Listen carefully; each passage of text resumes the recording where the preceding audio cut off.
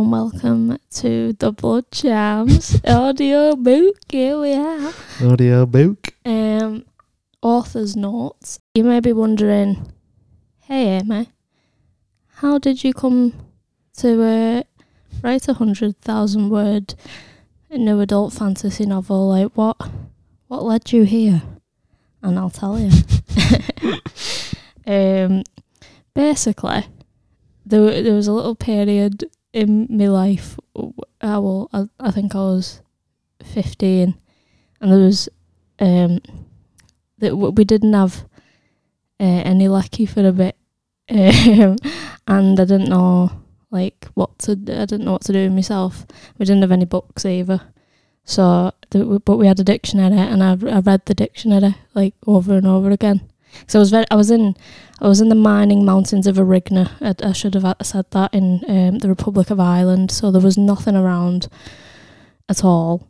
So yeah, I just read the dictionary for a bit, for a long time, and become I just love words. I love that there's so many different words that I'd never heard of.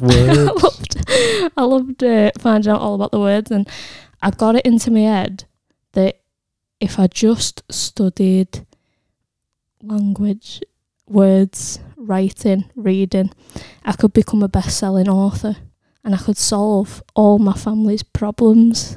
That was my motive. So my teenage years was spent obsessing over words and trying to become a best-selling author so that I could fix everything. That was pretty much. How did that one work out? It didn't work. But you can. So I wrote one, didn't work. I was 15, and I picked myself up and I was like, the next one will be fine. Just learn from your mistakes, become better. So I did that. And that was the second book, and I spent many years on this. This is the Blood CHARMS book. It's been professionally edited. It has a Scouse protagonist. What? Yep. Wow. And I will be voicing the Scouse protagonist, so I'm so sorry about that. Liverpool. But this is what happens when you don't pick books up. I was homeless when I wrote this. When I started writing it, I was homeless. This is my... Oh, like a bit of a bother. I thought it's just sitting on my laptop, so I better may as well put it out there. And even if it is shit, there's something to be said in the merit of I wrote this homeless. Trying to really trying to make me and my family not homeless. So 10 out of 10 for effort. Yeah, anything to add? Get ready to go on an adventure. Yeah, Cosmic Scousers are like this, what? Listeners, be ready for an adventure. A rocker knew the darkness was coming for it. Not saying the seer, no. Oh, hang on. So this is the preface or preface, depending on your socio-economic status, or status, depending on your geographical location. The seer. A rocker knew the darkness was coming for her. She was the last living seer in Andorra. She was a threat to any evil that wished to remain hidden, and she would die soon because of it. She knew it with a surety that left her bones feeling dense. Thanks to the dream spider silk inside her pillowcase, a vision had come blurring through that night to tear her from slumber. A blackened sun, bodies mangled between man and beast, a mountain of death. The seer flung from her tattered blankets, indifferent to the toll the visions had taken on her aging body, and hurried into the night to harvest two vital things: bloodberries to give her apparitions life, and harper's grass to set the spell alight. The third and most crucial ingredient was already in her possession, hidden in one of the many jars and bottles scattered around her home, if such a dwelling could be called a home, carved from the rammed dirt of a hillock in Castava Forest, just a warped door to give away its being there. No! Aroka hissed, picking through every container she owned, discarding them over her shoulder to smash onto the ground. There was no time left for delicacies. Where is it? I don't know what voice she's got. That's fine. It'd be funny if we give her like Cockney. What the fuck is it? What is it like? The seer lifted another jar into the candlelight. Vision glass. Ground into an iridescent dust. Oh, thank peace, she cried. Oriax sat back on her heels, gathered her ingredients and emptied them into a shallow bronze dish. She reached for the nearest candle and lowered it towards the bowl, beginning her incantation. Fires burn Zaphirian's veil, may sight from times to come avail. Whisper now a message clear, open the gates to your humble seer. The harper's grass sparked and a flame bowled in the dish. This Oriax sounds very familiar. What? She sounds very familiar. Why? It's you, innit? It was just you whispering. Yeah, I know. Yeah. That was it. Nothing deeper than Should that. I give her, Literally nothing deeper than you was should whispering. I give her? Should I speak like I'm from London? No, not unless she's from London.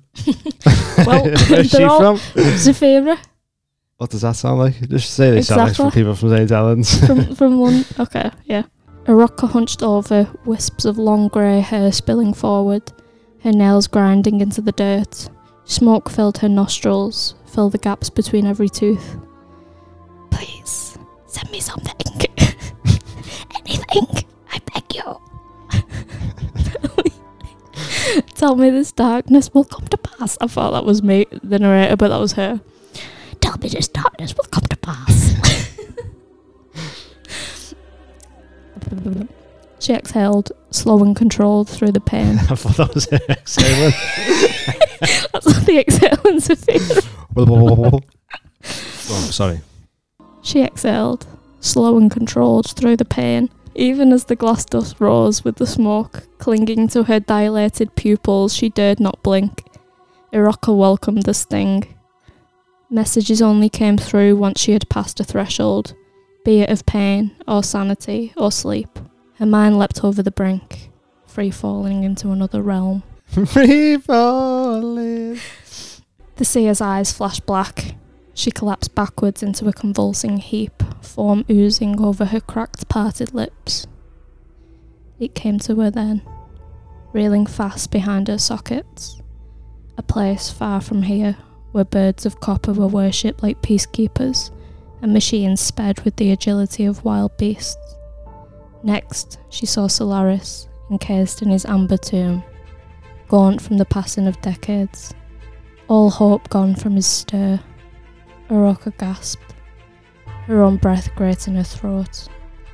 She turned onto her side, heaving herself up with shaky limbs. It took everything from her to gain a vision like that, one so life-changing, so world-shattering. She got up, suppressing all desire to rest a while in the dirt, knowing exactly where she needed to go. I have to tell them. She straightened, and then behind her, the front door burst inward, splintering across the ground. Oriax had dropped to her knees again, biting back yelps of pain as she landed on broken glass. They had come for her. The poor lighting and dishevelled decor would keep her hidden for a matter of seconds, but she could not cower there for long. The man in the doorway appeared regular in stature, and not too young either, but Oriax could feel something radiating from him that made her soul quiver. A deep-set, incomprehensible evil. When he stepped further into the candlelight, she saw that his eyes were the yellow of forest creatures. His hooked fingernails gripped the outside of his leg with barely concealed rage. Come out, wherever you are, see you. You all sound like they're from St. Helens, don't they? Yeah, okay.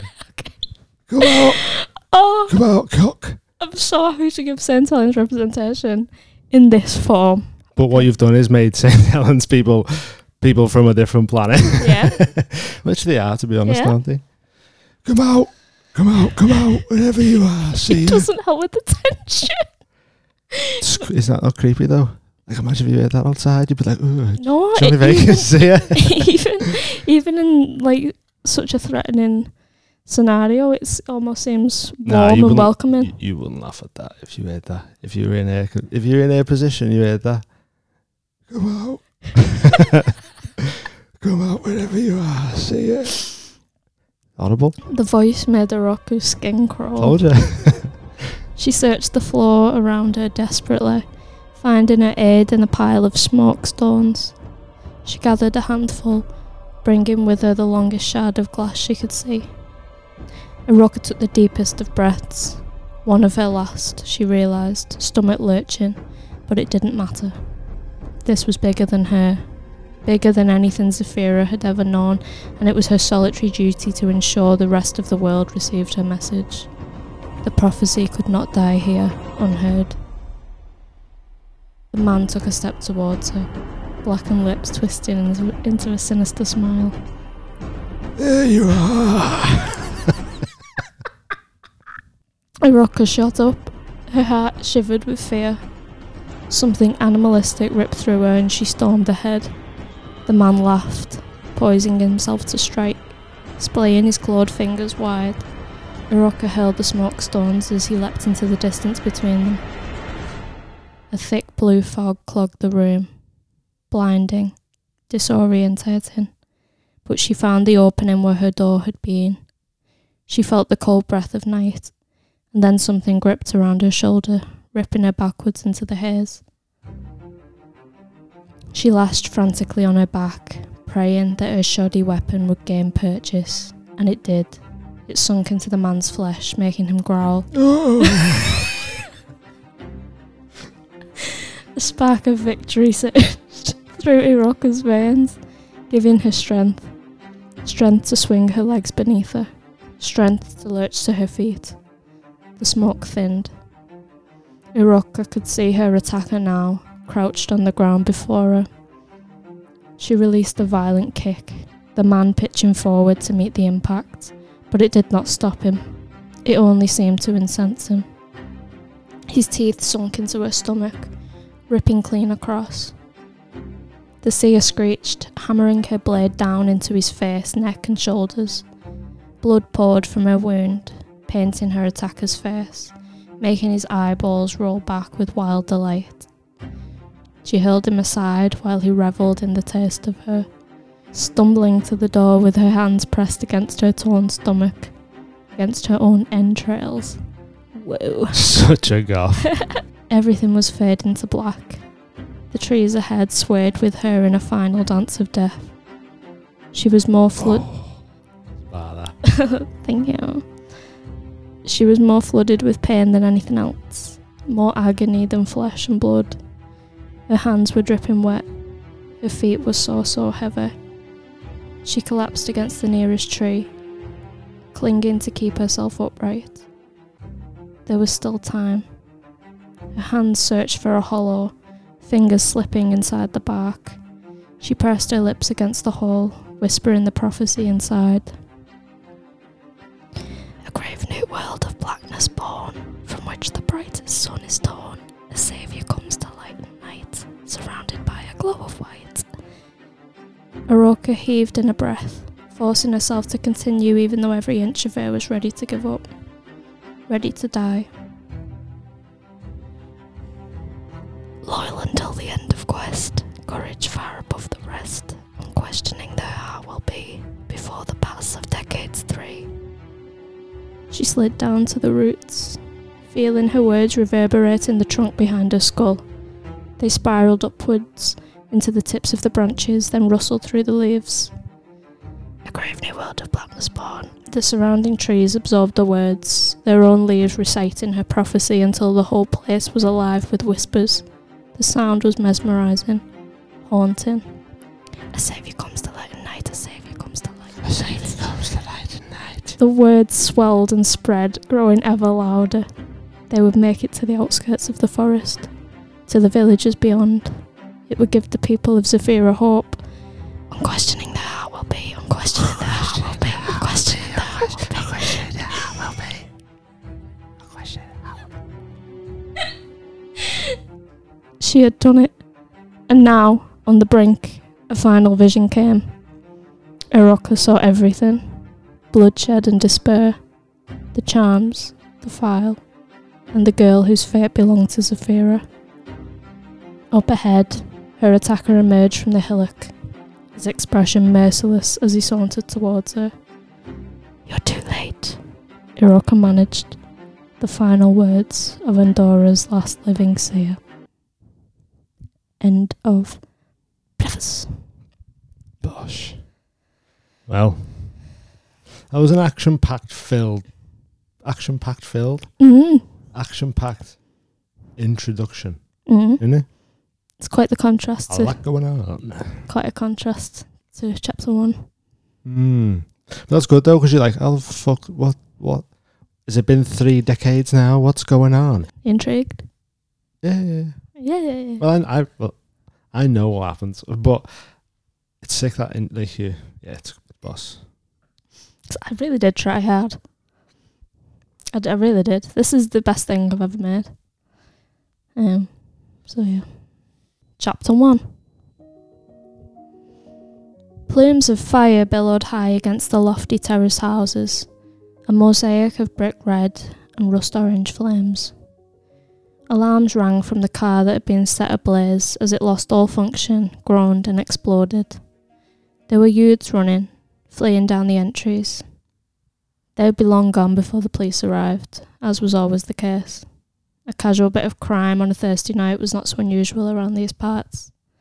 Liverpool was what Lily liked to call a character-building city. She watched the yobs scatter in opposite directions from the safety of her bedroom, thankful that her own street had been left alone tonight. Last time the stink of chemical-laced smoke made it in through a crack in the bathroom window.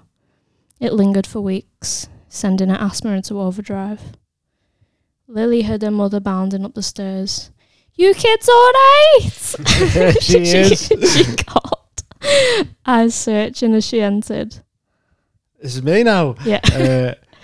A kid. How old? I can't remember. About Mum, look. Benji's breath fogged up the glass and he rubbed it clear. The car exploded. The car exploded. I mean, it's just alright. I know, love. I know, love, I hate it. Fucking hell, how hard's it, man? I know, love, I hate it. Fucking no, love. They're rough, they are rough. Okay. I know, love, I hate it. The three stared fixedly out of the window, watching the thick veil of smoke coiling around the chimney pots. Marcia tutted, "It's an absolute..." Hey? It's an absolute joke what these kids... It's an absolute joke. It's an absolute joke the things these idiots get away with. It's an absolute joke. The things these idiots get away with. Your dad's on his way home. I'll tell him to come the other way.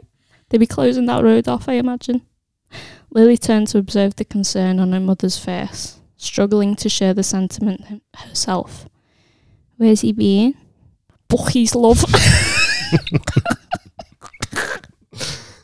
Her face glowed ghoulishly from the light of her phone, accentuating her gaunt cheekbones and swollen under eyes. "Again?" Her mother glanced up, embarrassment pinching her cheeks. "You know he likes the Bucky's, love." It's the only thing he looks forward to these days. Lily arched a brow, not so easily swayed. She had heard this script too many times before. Fire engines sounded somewhere in the distance. Marcia wavered in the doorframe, like she wasn't quite sure what to do with herself. "Well, I better go get him a brew ready." "Can I have a brew?" Benji joshed in his most grown-up voice. "Milk and 2 sugars. Nice one, man." Marcia grinned, eyes sparkling with motherly love. "Definitely not. Poor Lily won't get any sleep. She's got exams coming up, remember? She needs a rest." Lily moaned, crinkling her nose at the thought. "You're gonna give me nightmares." "I wouldn't worry about it, love. You haven't failed an exam yet?" Lily didn't bother replying. Her mother couldn't possibly understand the angst she felt towards school. No one could. It had nothing to do with exams, for one, and more to do with everyone and everything else. So angsty. She caught her mother's worried glance in the reflection of the window and turned to reassure her with a false smile. I'm not really worried. I'm being dramatic. You know, I worry about a lot of things, love, but your brains aren't one of them. The sound of the front door slamming shut echoed through the house, making the three of them jump. Oh, Jesus! She breathed. That was quick. How high-pitched is my scouse? Like it's almost as high-pitched as my Benji. Is this Dad now? Yeah. Ma! There was the sound of thumping, things knocking over. It wasn't unusual for Lily's father to break things. In fact, his staggered steps and heavy-handedness made it a near constant in the Luther household. Coming! Marcia answered, half closing the door behind her. Good night, my lovelies. I'll see you in the morning. Sweet dreams. She blew 2 kisses into the air, one for each of her children, then sealed the door and rushed downstairs. Lily followed the smoke trail up into the night sky, sighing fondly at the stars. Soon it would be morning. Soon she would be readying herself for school. The encroaching doom made her nauseous, but until the sun had risen she would at least have the stars. To look at her, Lily was not too dissimilar from any other girl you might pass by, though she thought herself bizarrely out of place everywhere she went. She was cripplingly shy, which in a school full of loud-mouthed girls and ill-behaved boys meant that she tended not to speak very much. And that was fine by her. As far as Lily was concerned, a day spent at school without having to open her mouth was a day of success. And sitting up late at night when the stars were out, telling her brother stories about the universe, was her favourite thing in the world. And so it had become a tradition that on a night like tonight, when the clouds had dispersed and the stars were bright enough to pierce through the artificial sheen of street lamps, that Benji would clamber onto Lily's bed and they would marvel at the sky together. Lily tucked her brother's soft blonde hair behind his ears. She remembered being his age, when the boys at school would wear their hair as close to the scalp as possible, and to don an emo fringe meant that you were asking for trouble. But in recent years, the Scouse look had taken an unprecedented U-turn back to the 80s, deeming longer, luscious locks acceptable on the average Joe. There were rumours that the boys at Lily's school even went so far as to perm their hair, but she couldn't be sure. All she knew was that schools were most definitely getting hairier. Apparently, the phenomenon began when certain Scouse individuals were being stopped and searched on their way into festivals, which prompted the disguise. But Lily wasn't too sure about that either, having never been to a festival or personally known any festival goers. It was all just speculation she had overheard in the classroom. Do you know what infinity means? She asked. Isn't that what? Isn't that where Buzz Lightyear goes? Lily couldn't help but laugh. Well, yeah. Why is that funny? Benji sat up tall and defensive. That's what he says. I know. She smiled. And you're right. But that's not what infinity means. It's not so much a place as it is lots of places. His eyes widened, awaiting further information. What number can you count to? Last time it was 100, wasn't it? This question filled Benji with excitement. Lily could almost see the numbers spinning in his eyes like a human slot machine. I can count all the way up to 200, you little slag, without even looking at the fucking number wall. Wow, Benji. That's boss. A wide grin spread across his face. I could probably count to 300, but it gets a bit fucking boring, do you know what I mean? Miss Clark says I'm the fucking best in the whole world class of counting anyway. Not the whole world, the whole class. I can't read me. Miss Clark says I'm the best in the whole class of counting, even better than Drake. And he's really clever. His dad works at a bank. He fucking not bad.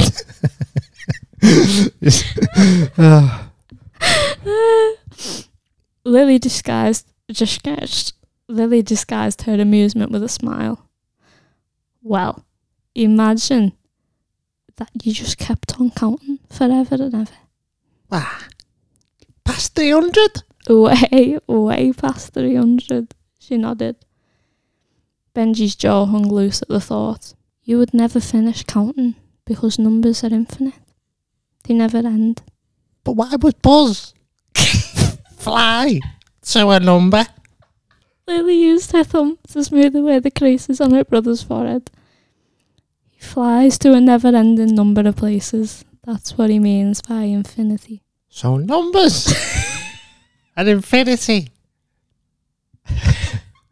Infinite? Yeah. And you know what else is infinite? Benji shook his head. Space. My head's fell off again. Space.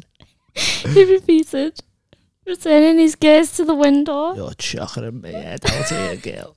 Space. He repeated, returning his gaze to the window. Yeah, and that means there are infinite possibilities out there. So whatever you can imagine must exist somewhere in the universe. Planets made entirely of diamonds. Worlds where dinosaurs still roam. Even aliens with 4 arms, 4 legs and 2 heads. No way. He gasped. Even aliens with noses for eyes and socks for ears. I guess so. Why can't we see any of them then? Because, she explained, they're all too far away, scattered across the infinite realms of space. Oh. He said disappointedly. It'd be good if we could go into infinity. Lily nodded with conviction. She was thinking the exact same thing. Maybe one day in the future. The evil billionaires are working on it as we speak. Every track this bedtime between a teenager and a child. But that is working class bedtimes, isn't it? I'm going to get a good job. I get the bank or something and save up all my money and get a ticket into space. I just bunk on though. Why would I even bother making money? I could just bunk on. That wasn't it, sorry. Why not become an astronaut and fly there yourself? I don't know how to fly a fucking rocket. He shrugged. I already know how to really count, so I can't even read the sentence. Wait there. I already know how to count really high, so I'd be good at counting monies in the bank. She knew that Benji's motives for space exploration were very different from her own, fueled by a childish fancy for adventure and dinosaurs. As for her, she simply believed that disappearing into the folds of infinity would leave her better off than she was now. Dramatic! A while later, Lily made the announcement that always aroused a cry of protest from her little brother. I think it's time to get some sleep. Arnie! Benji grunted. Come on now, off to Bedfordshire. We have school in the morning. I hate Bedfordshire, he said with conviction, shuffling over to his own bed, pulling the blankets up to his chin. You'll love them in a few years' time, I'll tell you. Oh. Who are you? When did you go into my bedroom? Lily turned to face him, so he could tell she was being candid. Remember, you get to explore all the universe in your dreams. Any planet or civilization you can think up. Like a city whose only mode of transportation is rubber rings on a lazy river. Or a place where people live under the sea and fish fly through the trees. She was quick to notice the return of a gleam in his eye. Make sure you tell me all about it in the morning. I will, he promised. But it'd be better if I could pick the dreams for myself. I think I'm nailing it. Then you'd be getting rid of the exciting part. Where's the fun in knowing what's coming next? Imagine how boring all your films and storybooks would be if you knew the ending before they finished. Yeah, I suppose. He agreed, yawning. It appears Benji turns cockney when he tries to yawn and talk at the same time. Well, I suppose. Yeah. The same yawn, which always beckoned in the end of their conversation. I'll tell you about it in the morning. Night, night, Lily. Sweet dreams, Benji. She smiled. Only when she was sure that her little brother had fallen asleep did she bring her attention to the window once more. Lily had the compulsion to stare into space at night when the world outside had turned as quiet as it possibly could in the city suburbs. She would try to count the stars in her line of sight and imagine herself weaving peripatetically between them all. What does that mean? Sort of like moving freely like a bird would. I'm like a bird. Don't forget to drink tea. Drink your tea. Asterix. Yeah, we'll do like, that was one of my best bits about a series of unfortunate events. Sorry, this is a bit sidebar. Whenever it said like a word like that, it'd be like, oh, a word here, which means blah, blah, blah. No, like explain to you, because you knew it was for younger adults and that. Mm-hmm. And it was a good way of learning a word, because you go, oh, yeah. Right. It was good. It was like, yeah, good. That is good. Too bad I'm not as good as Lemonish Naked. Well, we just done it then. Indeed, she could not contemplate the enormity of space without leaving some trace of insignificance in her soul. And though it made her feel smaller and smaller night after night, she refused to look away. As Lily saw it, looking away would not stop the universe from being as gargantuan as anything that ever was or would be. Looking away would not help her to forget that she was just one of 8 billion, floating on a sphere that was one of infinite other spheres, nothing more and nothing less. Someone who by all the laws of history would eventually fade away without a kingdom or a record or a speck of dust to their name. Those were the thoughts that ushered her to sleep at night, leaving her devoid of all enthusiasm for the morning. Asterix, when I was writing this, other people my age were out getting fingered behind Tesco. Asterix. Asterix. Asterix. That's how I wake up now. I was ahead of the game. I was doing this way before. Yeah. Tell me you've got clinical depression without telling me you've got clinical depression. Oh, well, I'll write it for you in the form of 1,000 words. 100,000 words. 100,000 words, yeah. This also gives you the insight into what it's like to go to school as a person with extreme severe anxiety. Mm. Okay. The next day began the way it usually did, 5 days out of 7, and that was with a dreadful bout of anxiety in the pit of Lily's stomach. She stuck to her customary routine, heading downstairs to prepare a breakfast of cereal and oat milk. Lily had discovered that if she focused on it hard enough, the chewing motion took her mind off the nausea. She found her mother in the kitchen, where she usually was 7 days out of 7. You delivered it like a joke then. Am I right, guys? The note of your voice was like a punchline delivery. Marcia was preparing breakfast for Benji and a mug of coffee for herself. Fancy a brew, love? She asked as Lily entered. Yeah, please. Lily grabbed a bowl of cereal and took a seat. Yeah, please. Seat at the old dining table. Running her fingers over the familiar chips and pen scribbles, she tried her best to ignore how heavily her mother's feet dragged across the floor in her worn-out slippers. It wasn't unusual for her mother to be having a bad day. Marcia placed a steaming mug onto the table and returned to the countertop, observing her children from a distance. Have you seen the forecast for the weekend? It's meant to be dead hot. About time we got some sunshine. It's bloody June, Lily replied, pretending not to have seen the purple bruises winding around her mother's wrist.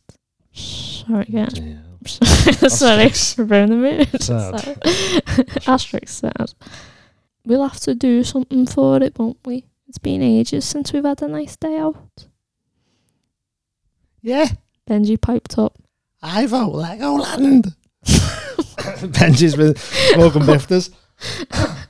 I vote Legoland. Is that too high now? He's so like, I don't know. I don't know how to do high pitched.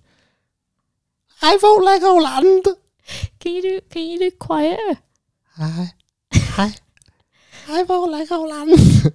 That's bad, I think. Like, you were being so screechy. Sorry. It's fine. I vote Legoland. I don't know if that's a relevant reference anymore. I don't know where kids go. Okay. Is Legoland still open? Marcia tried to uphold her smile, but sadness flickered in the depths of her big brown eyes. Sorry. Look in your big brown eyes.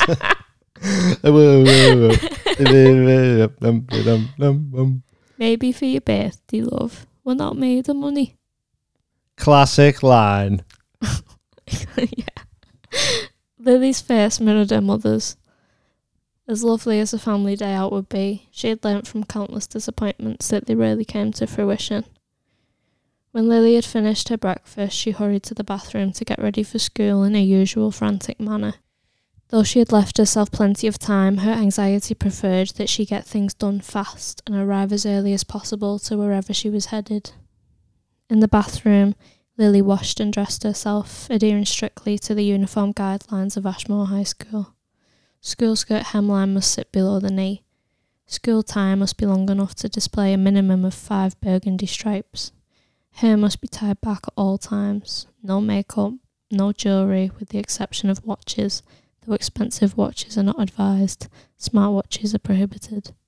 She obeyed the rules religiously, hoping that the unwelcome cloud of attention might skim past her, finding another pupil to overshadow, but this was seldom the case. No matter how insipidly Lily tried to present herself, there were other parts that she couldn't so easily hide. One of those parts was her tiny frame, which was covered with skin the colour of wedding cake icing. In a classroom full of girls reeking of fake tan, she stood out like a polar bear in the Bahamas. Another thing, and perhaps the most obvious thing she hated about herself, were the freckles that spread across her nose in such tight clusters that from a distance it looked like she had a smearing of dirt that would not wash off. This had led to a number of unsavoury names from her classmates. This and the fact that her eyeballs were unusually large for the size of her head, or buggish as she referred to them as. Because of these parts, Lily avoided looking into mirrors at all costs. It was also the reason she loved books so much, because their surfaces were non-reflective and she couldn't see herself in any of them. I thought I was clever for writing that because she was in a book. Yeah. This book. Yeah. Get it. One of the only things Lily didn't mind about herself was her long blonde hair, which draped like the palest of yellow curtains down either side of her face. She tied it in the same place daily, at the nape of her neck with a burgundy ribbon. It was her mother's request that her hair remained untouched, never dyed or cut beyond a trim, which for a few years caused her to fall behind on the trends of Betty Page bangs and pastel-coloured hair. But Lily was more concerned with making her mother happy than following suit. And besides, she was fairly confident that long, natural hair was coming back in style again. The front door wheezed open on its rusted hinges, and Lily steps out into the street. "Do you have your packed lunch, babe?" her mother called. Of course, she always did. Lily was not the type of girl to put herself in the predicament of forgetting her lunch and having to mingle in the dreaded food hall with the rest of the year. "Yeah," she answered. "I'll see you later." The grey pavement passed unevenly underfoot, and Lily's stomach churned. It was a 15-minute walk to the school gates, and then a 3-minute walk to her first class of the day. That was 18 minutes before she had a valid reason to feel sick, but for her the build-up was just as excruciating. Lily was punctual in all aspects, even her trepidation. In the school corridors, she managed to slip by without making any waves. One of the minor benefits of being so small was her ability to get lost in a crowd. She preferred to reach her classes before everyone else because, first off, she didn't like being stared at by all those who had already taken the seats, and secondly, she got to pick where she wanted to sit. Lily had a preferable place to sit for each of her classes, and for this one, mathematics with Mr. Thompson, it was as far back as she could go, excluding the back row, of course, as her social rankings wouldn't allow it. Mr. Thompson occasionally played a game he liked to call shooting out answers, where he would point his fingers in the shape of a gun, aim them at students, and demand the answers to a song. Mr. Thompson sounds like a real cool guy. Hey guys, it's shootout answers. Y'all want to play a game of shootout answers? Mr. Thompson here. For most pupils, this was harmless, and they brushed off his question with a shrug or wrong answer.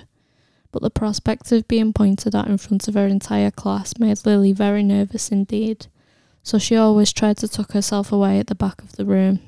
There, she waited for the rest of her class to join her, and hoped that the day might be kind enough to pass her by without notice. But as well she knew, this was seldom the case. Chapter 2. Mr. Thompson called the class to attention in his own time. Lily wasn't sure if her teacher was a patient man or a half-hearted man, but he never rushed towards anything fast.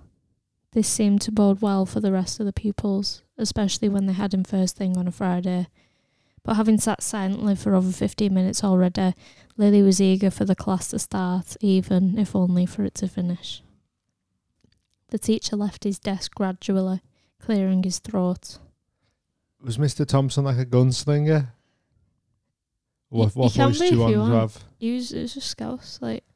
Today, we'll be learning about... He squeaked a marker across the board. Everything. He finished, stepping aside to reveal the word quiz. Lily couldn't believe her luck. From her experience, quizzes almost entirely consisted of keeping her head down and her lips buttoned, both of which she was excellent at. The teacher handed a stack of papers to a boy in the front row. Pass them along, will you, Josh? Let's see how many of you have been paying attention this past term. The class groaned together, like a choir of terrible singers. Not many of you then. By the sounds of things, Mr. Thompson's a funny eye. Right? Not many of yous. Mr. Thompson rolled his eyes, returned to his desk and opened his laptop. You're going to wish you'd listened to me. He said. A few more years, you'll be sorry. A snigger sounded from the back of the class. No one needs algebra, sir. Mr. Thompson raised his eyes from the screen for just a second. You need qualifications, and you only get them from paying attention. That was as much effort and wisdom as he was willing to contribute for the time being. When you've got your papers, you can begin. Bring them up to the front when you're done. They've already got these, shouted Stacey Louise Simpson, a girl whose name Lily only knew because of her infamously thick eyebrows. That's not fair. The teacher spared them another glance. Life's not fair, Stacey. I suggest you get used to it. On another note, I know you lot love a natter, but if you manage to stay quiet for the full 35 minutes, I'll let you leave early. That sounds like me doing stand-up, though. I know you're still talking, but if you just give me 8 minutes. There came a ripple of cheers and applause from the class, but Lily didn't understand the fuss. Sound. The teacher said. Get your heads down then. The class turned silent at once. Apparently, leaving early was too worthy a prize to miss out on. And then, say, can we have some music on or something? It creeps me out when it's this quiet. I can hear Nathan breathe. What the hell, Chloe? Didn't last long, did it? Mr. Thompson eyed his watch. What was that? Like all 10 seconds? Sorry, say. Chloe hushed, batting her false eyelashes innocently. No, you may not listen to music. I am, however, willing to start the clock again. This is your last chance, though, so keep quiet, the lot of yous. By the time the room had quietened down again, Lily was already beginning her third question. Lily never considered herself to be a brain box.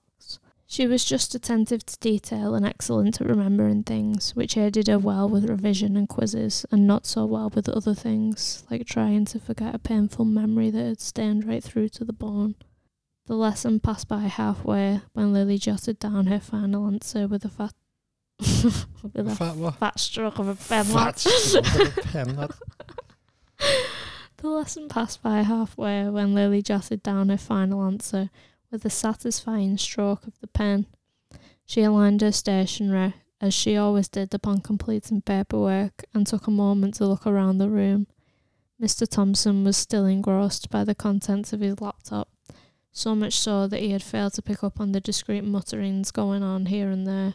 Lily decided to sit quietly and enjoy the rest of the time she had left. There was no way she was going to hand in her quiz first and risk a nasty onslaught from her peers. Instead, she would hand it in on the way out of class, just like everyone else. This was one of the many ways she attempted invisibility. With a muffled thud, something hard smacked through the gap in the back of Lily's chair, straight into her ribs. She was quick to bring her hand to her mouth before any noise escaped. As she focused on her breathing and on not making a scene, the sound of smothered laughter crawled to her ears, and she knew immediately what had happened. While sitting close to the back kept her from the scrutiny of teachers, it also placed her precariously close to some unpleasantries. I don't know why I was such a Victorian child. One of those unpleasantries was Nicole Fate, who had been making Lily her bullseye for abuse since the beginning of year 7, and lately her vindictiveness had been on the rise. Nicole had plunged to popularity rather speedily, and for 2 reasons, both of which were large and bursting through her school shirt. Unfortunately, Teds, melons, mama jammers, pajangas. We're talking about a child. Oh yeah.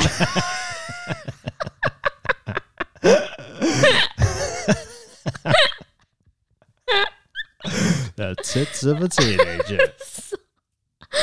I apologise. True. I remember we had one in our school, and when she'd done the dance and all the lads were like, "Whoa, she's really good at dancing." She should do that more. Unfortunately, this meant that her disliking of Lily was mirrored by her many minions, and Lily suffered the effects of that on most days. There came a second collision, though this time softer. Psst. Nicole's voice tied knots in Lily's gut. Not wanting to cause any more trouble for herself than she inexplicably seemed to be in, Lily turned to peer over her shoulder. "What's the 5th one?" Nicole mouthed. Lily scowled at her paper, considered giving her the wrong answer, then thought better of it. She eased around to pass on the answer, her lips puckered, ready to whisper the number 3, when there came a third and final kick. The impact launched the word from Lily's mouth, loud and breathlessly for all to hear. 3! She cried, gasping at her lower back. All eyes landed on Lily. At first there was a long excruciating silence, filled with confused head spins and raised eyebrows. Then the laughter came, slow at first, like bubbles in water just beginning to boil, until it overflowed out of each and every pupil, turning Lily's skin bright red as it burnt her. Something you'd like to share with us? Mr. Thompson asked. Her mouth was too dry to speak. She was too ashamed to even look up from her desk. All Lily could do was shake her head. 7. Someone yelled, 69! The class erupted into chaos as Lily squirmed in her seat. Stop here. Mr. Thompson warned. 4:20, lad. If you don't shut up, I'll hold you all back for an hour after class. That was me. Sorry, I had something in my throat. If you don't shut up, I'll hold you all back. Sorry, did I have a drink? I don't know what happened there. If you don't shut up, I'll hold you all back after class for an hour. And keep you here all bloody weekend if needs be. So pack it in. The temptation to shout out tingled in the air, but the risk outweighed the reward and the noise died down. Good. The teacher nodded. Wise decision. Say, do we still get to leave early though? Mr. Thompson pressed on his temple and took a steady inhale. No, Chloe. Obviously not. And you can thank Lily for that. Lily could feel the blood pounding in her ears. Daggers were being hurled at her from around the room.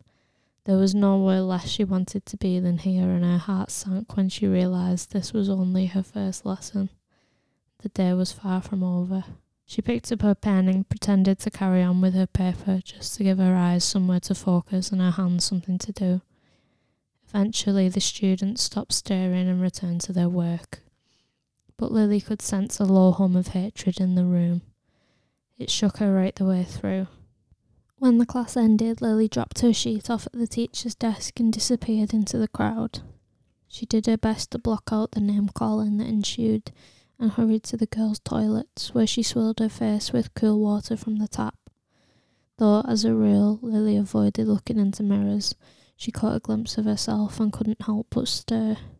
Between the scribbles of graffiti, she saw a very unhappy girl with flushed wet skin and eyes glazed over. She turned away, dried her face with a paper towel and left for the next class. The rest of the day dragged on without mercy, and Lily had to reassure herself that placing one foot in front of the other would eventually lead her home. It was a mantra she often used to guide her through the tougher days. When the final bell rang, Lily felt a huge weight lift from her chest.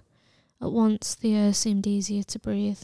She left the school gates behind, without bothering to look back, marching on with enthusiasm, the promise of sunshine and 2 whole days of freedom beginning to pluck up her sunken spirits. Lily knew the route by heart, and could have made it home with her eyes shut if there were no cars on the road, but other threats kept her eyes peeled wide. The area was known to house some questionable characters. Lily knew to remain observant until her key was in the front door. Having grown up around these parts, she considered herself somewhat street smart, knowing never to venture down entries or hitch a ride with a stranger. But she had no idea how to react if something unfortunate were to actually happen. This came to her attention when a sudden inexplicable sound grounded her to the spot. A terrible inhaled screech clambered to her ears. Her skin prickled at the noise, turning her blood cold. Lily span, examining the street at either end. Empty. She waited, listened, her heart pounding. An eerie breath of wind coiled itself around her, carrying the scent of something foul and rotten. She shivered and checked the road again, but there was nothing to suggest she was being watched. Nothing to suggest she was being followed. Frightened, Lily sprinted the rest of the way home. Only when the front door sill shut did her heart rate begin to settle. Probably just a smack it, she thought. Her sensible head marked her fears as irrational, and she pushed the incident to the back of her mind. But that night, Lily slept with the curtains closed, too spooked to have the blackened window at her side, paranoid that someone or something was looking in. And in her dreams, she heard it again, that same gasping shriek.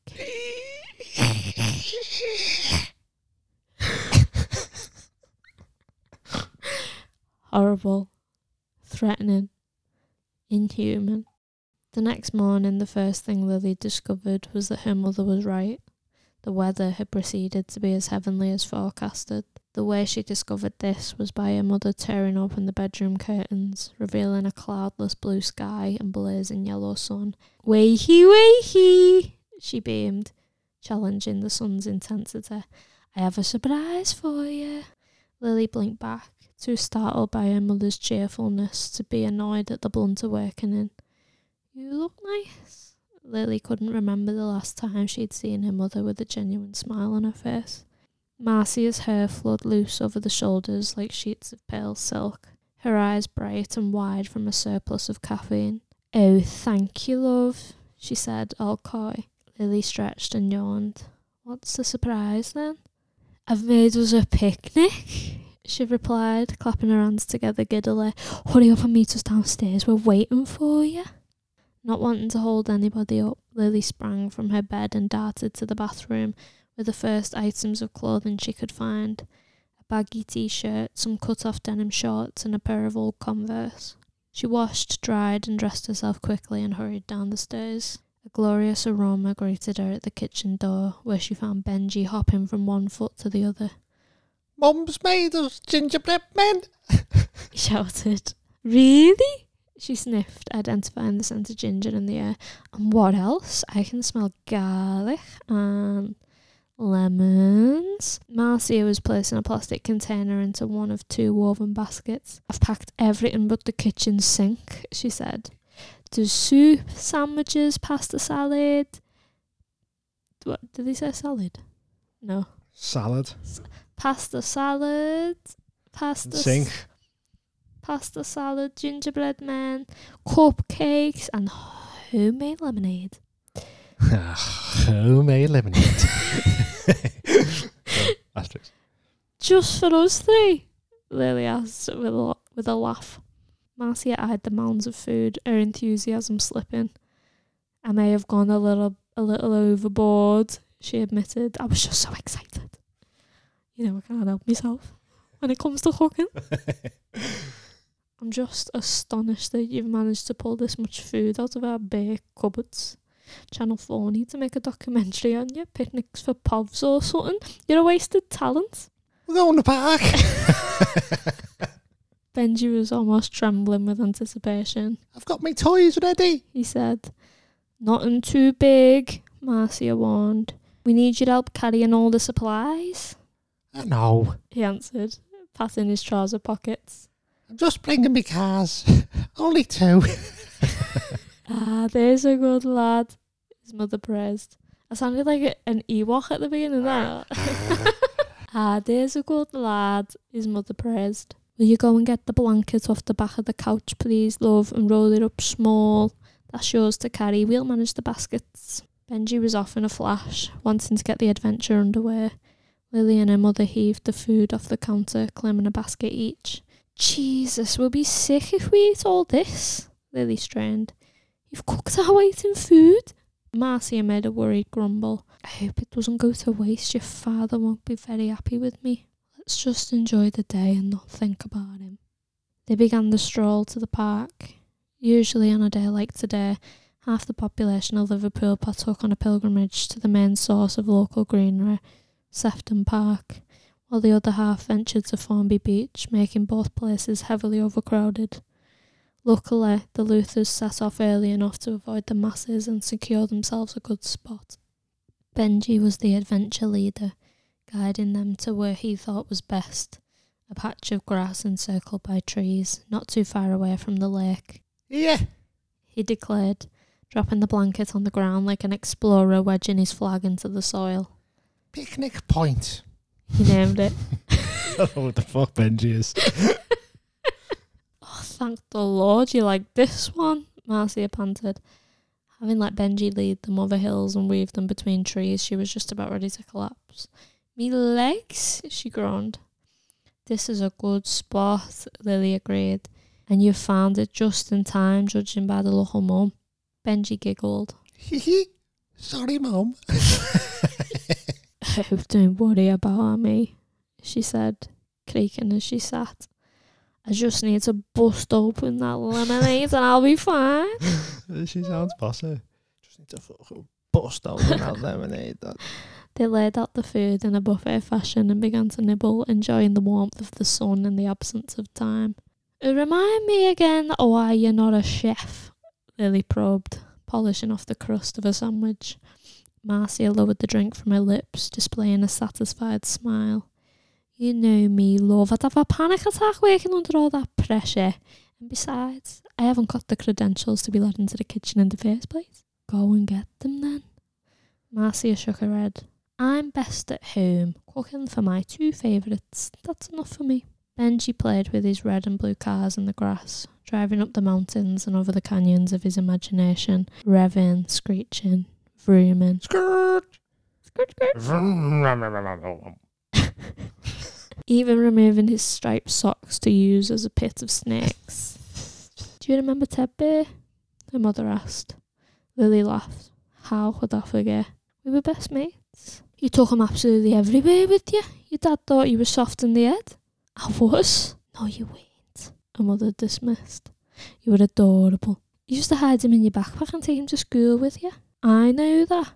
I didn't know that you knew that. Oh, yeah, she chuckled softly, eyes lost in the past. Mums know these things. And soon, she said, eyeing Benji, he's going to grow out of his toys, and I don't know what I'll do. Marcia's expression hardened. I wish you'd kept him, Ted Bear. I was 10. That's way too old for teddies. Who's that? Wait, that's like so old for That's teddies. way too old for teddies. You know? 10's totally too old for teddies. I know, but you didn't need to throw him in the bin. There was a lot of memories attached to that bear. I thought I was weird for having him, she said, in a moment of truthfulness. I thought it was time to grow up. Lily caught a look of pain flash across her mother's face and knew that she would never be ready for her children to grow up. You didn't keep any of your toys? As soon as she spoke the words, regret collided with her conscience. Marcia flinched. I didn't have any to keep. Oh, this is going to ruin the moment, isn't it? What toys did you have, Mum? When you were little? Benji asked, pitching in at the wrong moment. She smiled falsely. Well, for a little while I had a dolly. I used to brush her hair in the mornings and match our hairstyles. If I had a braid, she'd have a braid. If I had 2 ponytails, she'd have 2 ponytails. Lily smiled, full of affection. In her 16 years of life, this was the most she had heard of her mother's past. Where's she now, Mum? Oh, Marcia breathed, as though startled by the memory. She went missing. Another girl at the care home had her eye on her, and I'm pretty sure she stole her when I was asleep. We never found out for sure, but I always blamed a girl, Chrissy. Her name was, and she was a right bitch. Did your mum not buy you a new one? He asked, innocently and gratingly. She couldn't. Marcia struggled to find her next words and stared blankly into her drink. Guilt twisted in Lily's stomach for dragging up the past that her mother tried so desperately to keep buried. They ate and drank and laughed, playing games of I Spy and making pictures from the clouds. It was a day of bliss that Lily wished she could keep on a loop. No school, no Nicole Fate, no dad. Perfect, except for one thing. Do you smell that? Her mother asked, face turning sour. Lily stiffened. The smell. Dirty. Rotten. Stinks! Benji shouted, wafted in the air. Bet it was Lily. They laughed, and Lily tried to laugh too, but the smell had resurfaced that awful sound in her mind. The shrieking. Her heart hammered hard in her chest. Chapter 3. The sun moved westward across the sky, leaving a chill in its wake. As the park transformed from serene to eerie in the fading light, they packed up their belongings and readied themselves for home.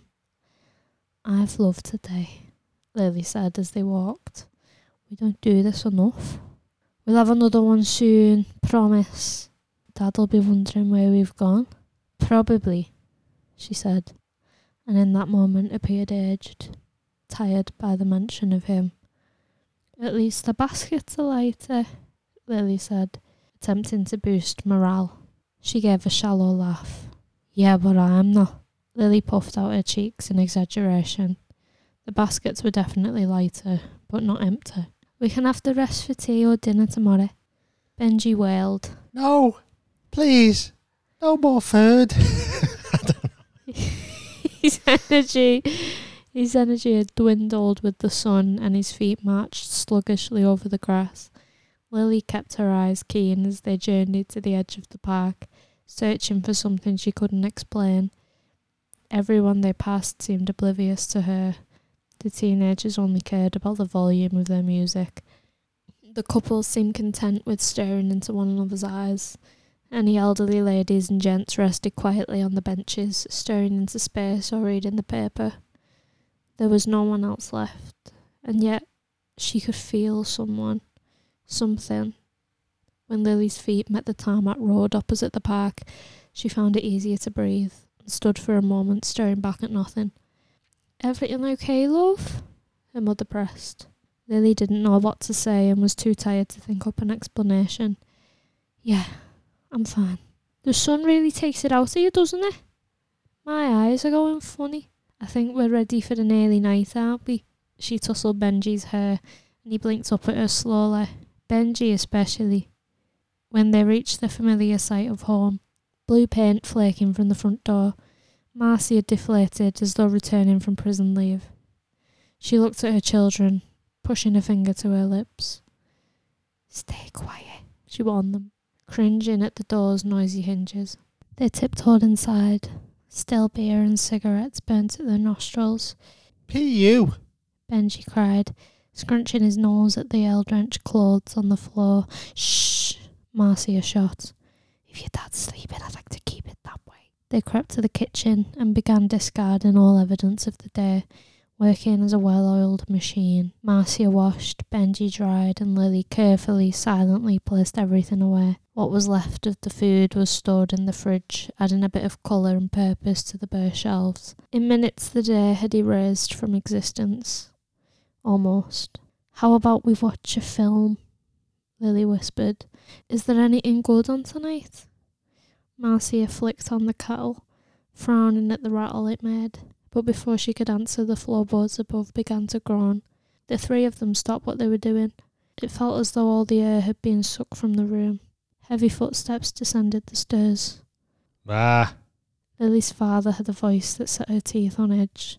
There was a strong undercurrent of anger to it, even when saying something pleasant, which was rarer than English sunshine.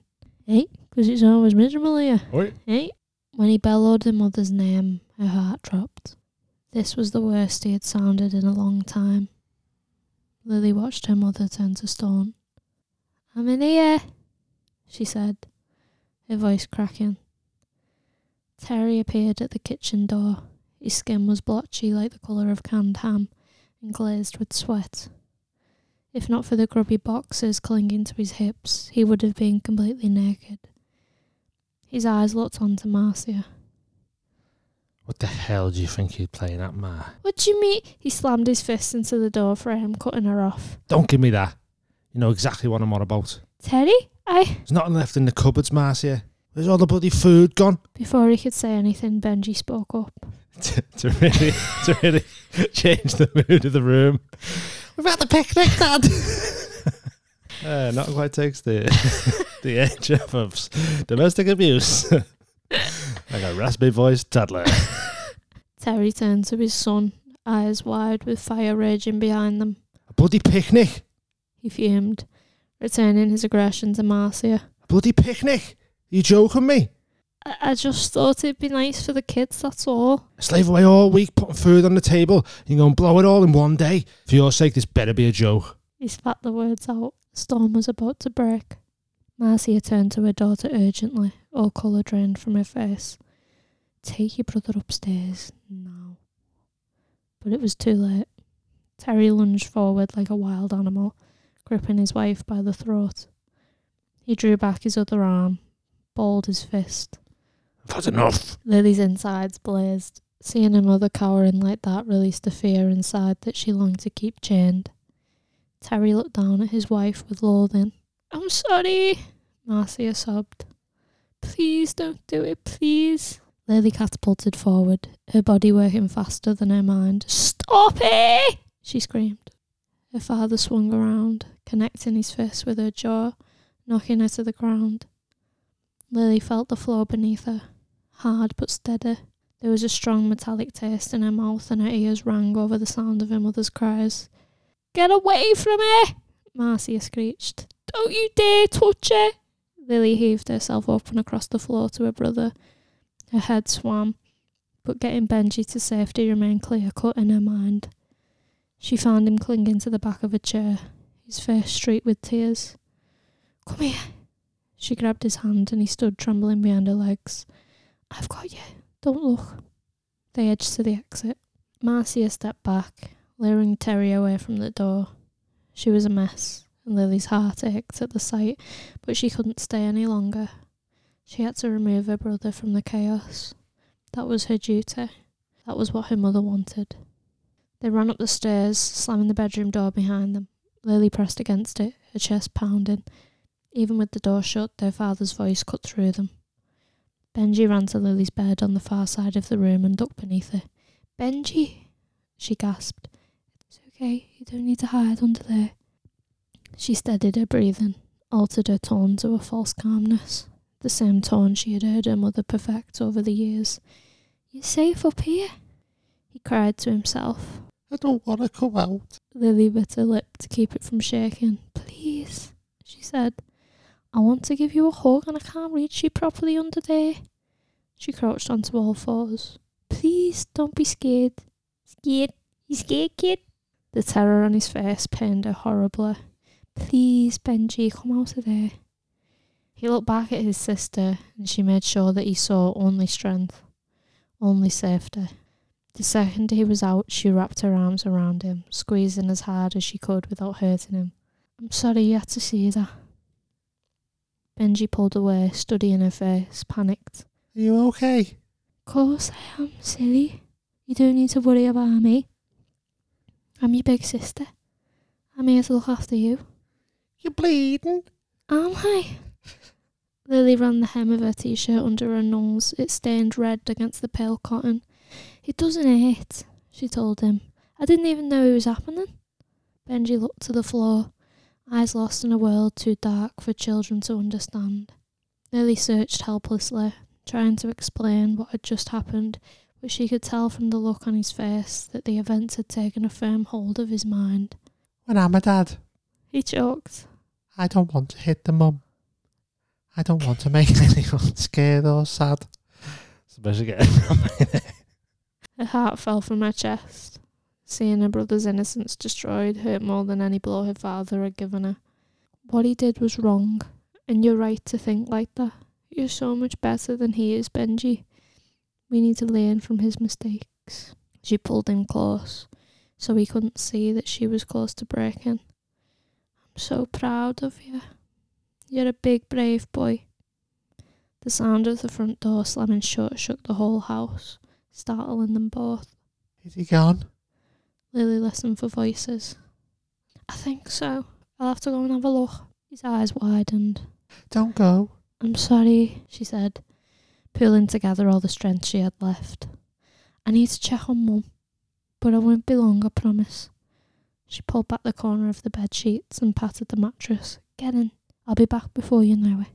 Lily planted a kiss on Benji's forehead and went downstairs to look for her mother. She found her in the living room, hunched on the edge of the settee with her face in her hands, her stability shattered. Mum? She gasped, running to her side. Marcia fell against Lily and sobbed, turning to a rag doll in her arms. No power left behind any of her movements. I'm sorry. What? I'm sorry. I'm so sorry. I'm so sorry. I'm sorry, she said finally, when her breathing had steadied. Lily sat up sternly. Please don't apologise for him, you've done nothing wrong. She shook her head furiously. You can't possibly think this is your fault. Marcia sunk back into the settee, blinking away tears. I just wish things were different. It wasn't supposed to be like this. I don't want this kind of home for my kids. Lily stared back helplessly, desperate to relieve her mother's pain, but what could she do? Can't we just run away? You know it's not that simple. It'll be difficult, but look at the alternative, Mum. Surely difficult is better than this. Let's just take whatever money we have and go.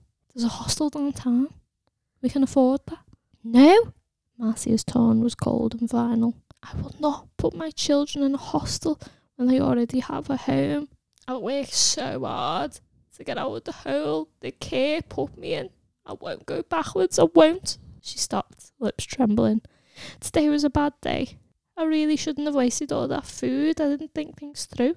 Lily held her mother's hands together inside her own, praying that she would be able to see sense. You did nothing wrong, Mum. I did. She nodded her head adamantly.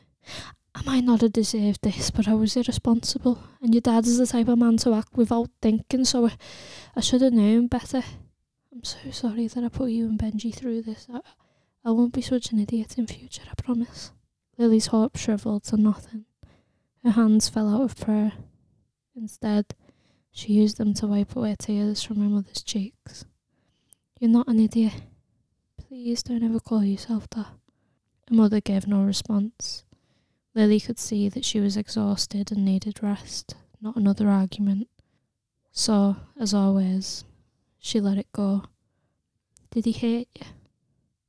Marcia sighed, long and hard, as though trying to exhale all the sadness from her body. Don't worry about your old mum. Making a poor excuse for a smile, she asked, Are you alright? I'm okay. And Benji? I think he's okay too. Her mouth pulled into a firm line. You should go to him. I just needed to know you were alright. I'm just tired, she shrugged, but I'll feel better in the morning. We all will. Lily leaned across to reach for the blanket folded over the back of the settee. She lifted it into the air and it fell down slowly, wafting the smell of fresh cut grass all around them. It stung to remember the perfect day they had shared together, seeming like a lifetime ago now. I love you, she choked. I love you more. Marcia's eyes fluttered shut. Her head lolled to one side. Lily wished she could separate herself into two, so that she could be with her mother and brother at once. Instead, she kissed her mother's brow and made her way back to the bedroom. She could hear Benji sobbing before she reached the door. Lily found him crying into her pillow. "Benji?" She rushed over. I'm back now. Sorry I left you, you okay?" Lily? He sobbed. I've left my cars. "Your cars?" she repeated. "Left them where, at the park?" Yeah. His cries loudened. "Shh, Benji, it's okay." Lily crouched beside the bed so that their eyes were level. "You don't need to cry, it's okay."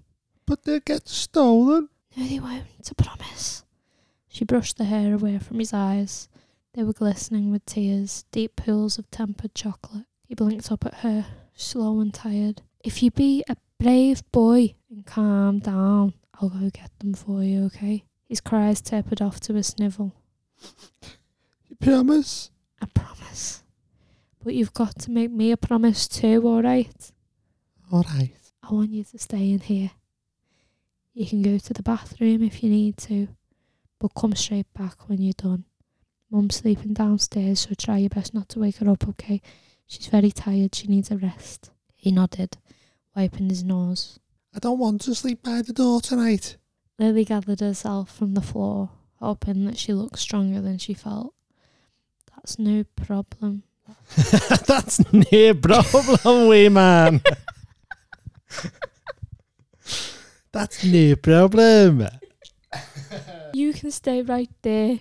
She watched him a while longer, sickened by the thought of what his head was going through. Only 5 years old and already so confused, so exposed. Even for her at 10 years old, the realisation was painful. Her rose-tinted glasses shattered and the world behind was storm grey. She worried how the shock might shape his young mind, prayed that he would be resilient and not follow the same path. He deserved better. "I'll be back soon, okay? I love you." "Love you." Lily pulled on a jacket and sneaked downstairs. She grabbed a torch from beneath the kitchen sink, passed her mother asleep on the settee and ventured out into the night. Outside, the darkness was thick, broken only by the hazy yellow street lights, good Samaritans paving a way through the blackness. The air had cooled significantly since the morning, and it sharpened her senses with each inhale. There were youths close by, but they were loud, so Lily knew which way to avoid. She pulled up her hood and slinked like a shadow. Before long, the park came into view. It swelled like a black hole at the end of a tunnel. The sight was enough to stop her in her tracks, but only for a moment. In and out, she told herself. "Be brave." She stepped inside the gates. Darkness clung to her like a weighted blanket. "For Benji," she whispered, and realised that she was shaking. "Oh, Benji!" Run into the park. "Oh, Benji!" Sorry. She turned on the torch and pushed forward, footsteps silent on the grass. To her left, something moved in the trees and she jumped. Squirrels, she hoped, though it sounded like something bigger. Lily quickened her pace. When she arrived at Picnic Point, the battle felt half won. By the light of her torch, she searched the low grass. The toys reflected like metallic flowers, and she marched over to pick them, triumphant, relieved. And then something ominous crawled to her ears. That same screech, only this time it wasn't over quickly.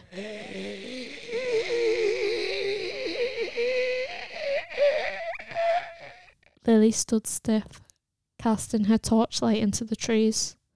2 eyes glowered back, yellow against the night. Chapter 4. Lily screamed. Her own voice sounded like a stranger's, too terrified to be her own. Her torch slipped through trembling fingers. Darkness fell between her and the thing. The noise of rushing, feet hammering the earth. Lily span, trying to react quickly, but fear had dulled her senses, fogged her mind. The smell of rock closed in on her and her heart thumped dangerously fast. A great force hit her from behind and she collapsed in the grass. Screams ripped from her lungs as she thrashed, trying to get the attacker from her back. They bore down on her with brute strength. "Get off me!" she cried, shrieking into the dirt. "Help me! Somebody help!" Asterisk, it's quite late and we don't want to be shouting, help me, get off me, somebody help me. So you have to use your imagination on the screams. Asterisk.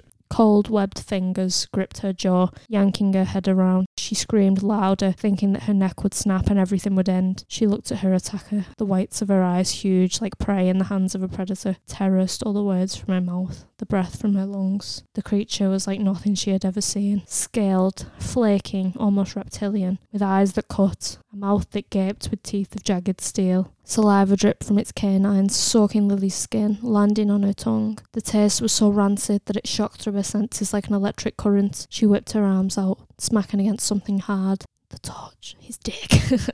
His dick. We have my dick. The torch. Lily clutched at her last chance of survival, squirmed beneath the creature to face it and cracked the torch against its skull. The creature screeched, closing its hands around its head. Lily kicked, knocking the repulsive thing off her. She flew to her feet and ran faster than she knew she could. She gained distance, her head spinning. The park railings came into view and her heart fluttered with hope, but the faster she scurried, the further away they seemed to get. They swayed like saplings in the breeze. Something was wrong. Deeply, terribly wrong. The park twisted around her, a coalescence of green and black, fear and euphoria. She laughed, not knowing which way was up. Why am I laughing? She wondered, stopping running altogether. Lily had become oblivious to the fact that something incomprehensible was hunting her. The darkness began to pop with colours of imaginary light. Wind chimes tinkled in her brain. Then something began to solidify. A cold and foreign feeling like her blood was hardening to stone. She fell onto her back, frozen. "What is this? Am I dying?" she asked with a smile on her face, like someone had rewired her mind. The creature came to look over her. It crouched, sniffing her body from head to toe. "There you are," she babbled, every morsel of common sense gone, skipping away, not caring where it was heading or how it was going to find its way back. A growl emitted from the creature's throat, and then it spoke. Okay, where are we from again? St. Owens? Yeah. "Oh, monkey, rugby, a grave new world of blackness born, from which the brightest sun is torn. A saviour comes to lighten night, surrounded by a glow of white. Loyal until the end of quest, courage far above the rest, unquestioning their heart will be, before the pass of decades 3. "Ooh," Lily gushed. "Thank you, that was lovely." "Be still," the creature ordered, and Lily had no trouble complying. Webbed fingers prized open her jaw, and a phial of powder was emptied onto her tongue, followed by a phial of sweet liquid. Tastes lovely," she said, smacking her lips together. The creature spoke another rhyme, but Lily was too disorientated to keep up. It tightened its grip on her jaw, pulling its repulsive face into focus. "Find Luna," it said, sharp enough to pierce through her bubble-wrapped mirage. Like the flick of a switch, Lily was torn from her grassy bed and wrenched through the air at speeds impossible for a human being to endure. She was enveloped by winds that whipped her with frosty licks, electric pulses that ignited her senses. Her skin flapped over her skeleton like a pop balloon as she surpassed the speed of light, and then darkness came, consuming her in one large bite. Lily was lying corpse still. Speck by speck her mind returned, but the rest of her body remained in hibernation.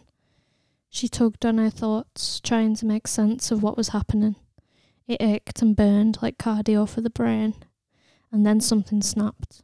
Her senses clicked into their rightful place, bringing her body back to life. Her fingers twitched, aware of a grassy texture beneath them. Her eyes peeled open to gaze at a night sky blazing with stars. Lily was swept with such relief that a maddening laugh exploded from her lips. "I'm alive!" Summoning strength to her legs, she rose carefully. They felt flimsy beneath her, as did her arms when she attempted to brush herself down. There was a coating of chalky dust all over her, making her paler than usual, but she didn't think much of it, not when there was so much to rejoice over. Lily tried to make sense of her location. She had been to Sefton Park a number of times growing up and was sure she could navigate her way around. It wasn't so big that she could get lost. Walking in a straight line would eventually lead her to an exit, but something about this place seemed different. Lily did a slow 360, searching for something vaguely familiar. Her heart sank. She turned one last time, finishing with a shudder. Lily knew Sefton Park well enough to know that she was no longer in it. The leaves on the trees were different. Obscure in fact, forming long spiralling tongues, and they bore a strange fruit, pear-shaped but faintly blue in colour. The magnitude of being lost and alone came over to rest on Lily's shoulders. She threw her head back and cried up to the sky. Seeing the stars again, Lily understood that she was far, far from home. There was no Orion, no Ursa Major, no Capricorn. These stars were brighter and in bigger clusters. The sky veiled above like a stunning piece of fabric, dripping with the finest beadwork. She shook her head, trying to make sense of the nonsensical, and then, remembering her attacker, spun to check her surroundings. There was nothing and no one, just wilderness, unwelcoming and unfamiliar. That thing. She shivered. She had never seen or heard of anything like that before, and it had left her here, but why? Where the fuck am I? She cried. Lily stood helplessly a while longer, the cold air seeping into her skin. She had to move, but where? A part of her wanted to curl up into a ball and wait for a dog walker to stumble across her in the morning. They'd call the police and she'd be collected and driven home and all would be right with the world again. Lily winced, imagining the look on her mother's face when she woke and realised that her daughter was missing. Gone without a trace. She needed to get home by morning somehow. Lily picked a direction at random, believing that placing one foot in front of the other would eventually lead her home. The mantra had never failed her before. With a start, Lily searched her pockets, finding 2 hard clumps of plastic and metal, 1 blue car and 1 red. She sighed, finding relief in their presence. They tethered her to home. They were proof of who she was and where she'd come from, and if nothing else, they kept her marching. It seemed hours had passed, but the sky remained dark, so she couldn't be sure. Exhaustion made time go slower, she realised. Lily fought to hold back tears. She had hoped something positive would have emerged by now, but the horizon stayed blank. And then at last, it wasn't. A small light flickered in the distance. It could have been nothing, but it was the closest thing to something she had come across all night. Lily set off towards it, wading through the long grass which felt as resistant as the sea against her feeble legs. The light came from a small shack, held together by dishevelled planks of wood. Despite the jumbled appearance, immaculately pruned flower beds and a fragrant herb garden surrounded the property, enclosed by a white picket fence. The manicured gardens and rugged shed didn't make the least bit of sense as a couple, but Lily was well aware that things not making sense had become a prominent pattern in her life. She stood at the gate, contemplating. As obvious as it seemed for her to go pounding on the door, she couldn't help feel self-conscious about the ordeal. She was lost and desperate, yes, but still just as shy as before. Not to mention confused. What was she to say to a stranger? How could she attempt to tell a story that she didn't fully understand herself? They'll think I'm a mental case, she decided. But what choice do I have? Lily took a deep breath in and a deep breath out, and then quickly, before she could change her mind, stepped through the gate and up to the crooked wooden door. Her hand lifted to a wreath of pastel flowers encircling a heavy brass knocker, but before she could grab a hold, the door swung inward. A short woman with a kind face stood before her. "Hello, dearie. Is everything okay?" She offered a smile that stretched up to reach a pair of trustworthy eyes. Lily stared ahead dumbly, her reply stuck in her mouth. She didn't know where to begin. "Dear?" The stranger tried again. "Are you quite all right?" I think I might be lost." The words trembled off her lips. The friendly face gasped. Oh no, what dreadful news! You must come inside at once, dear.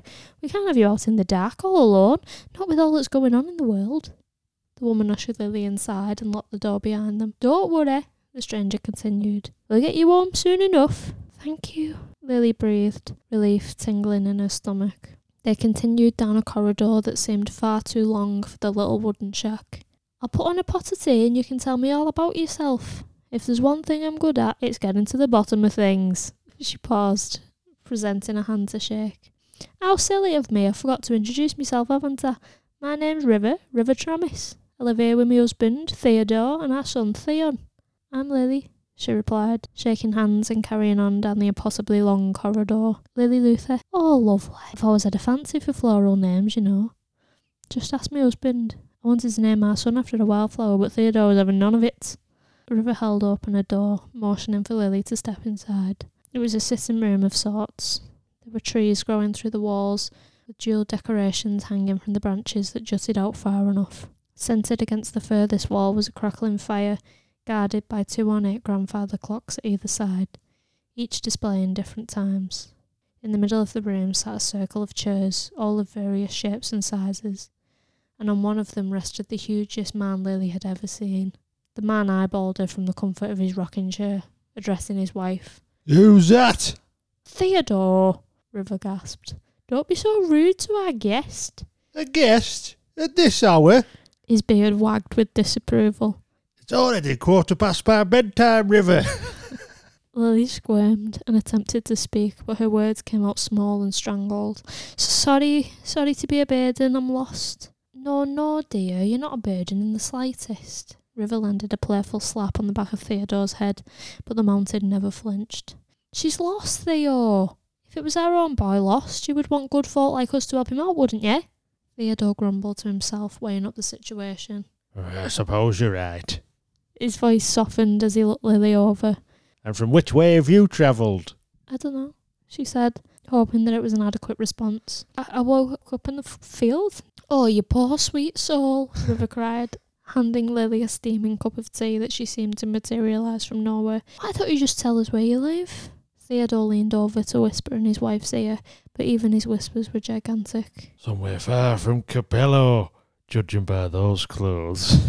Theodore's a real bitch, isn't he? Yeah.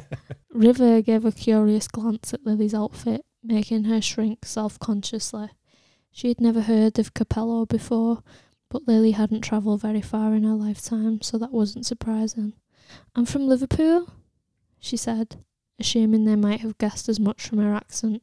The Tramis' faces fell blank.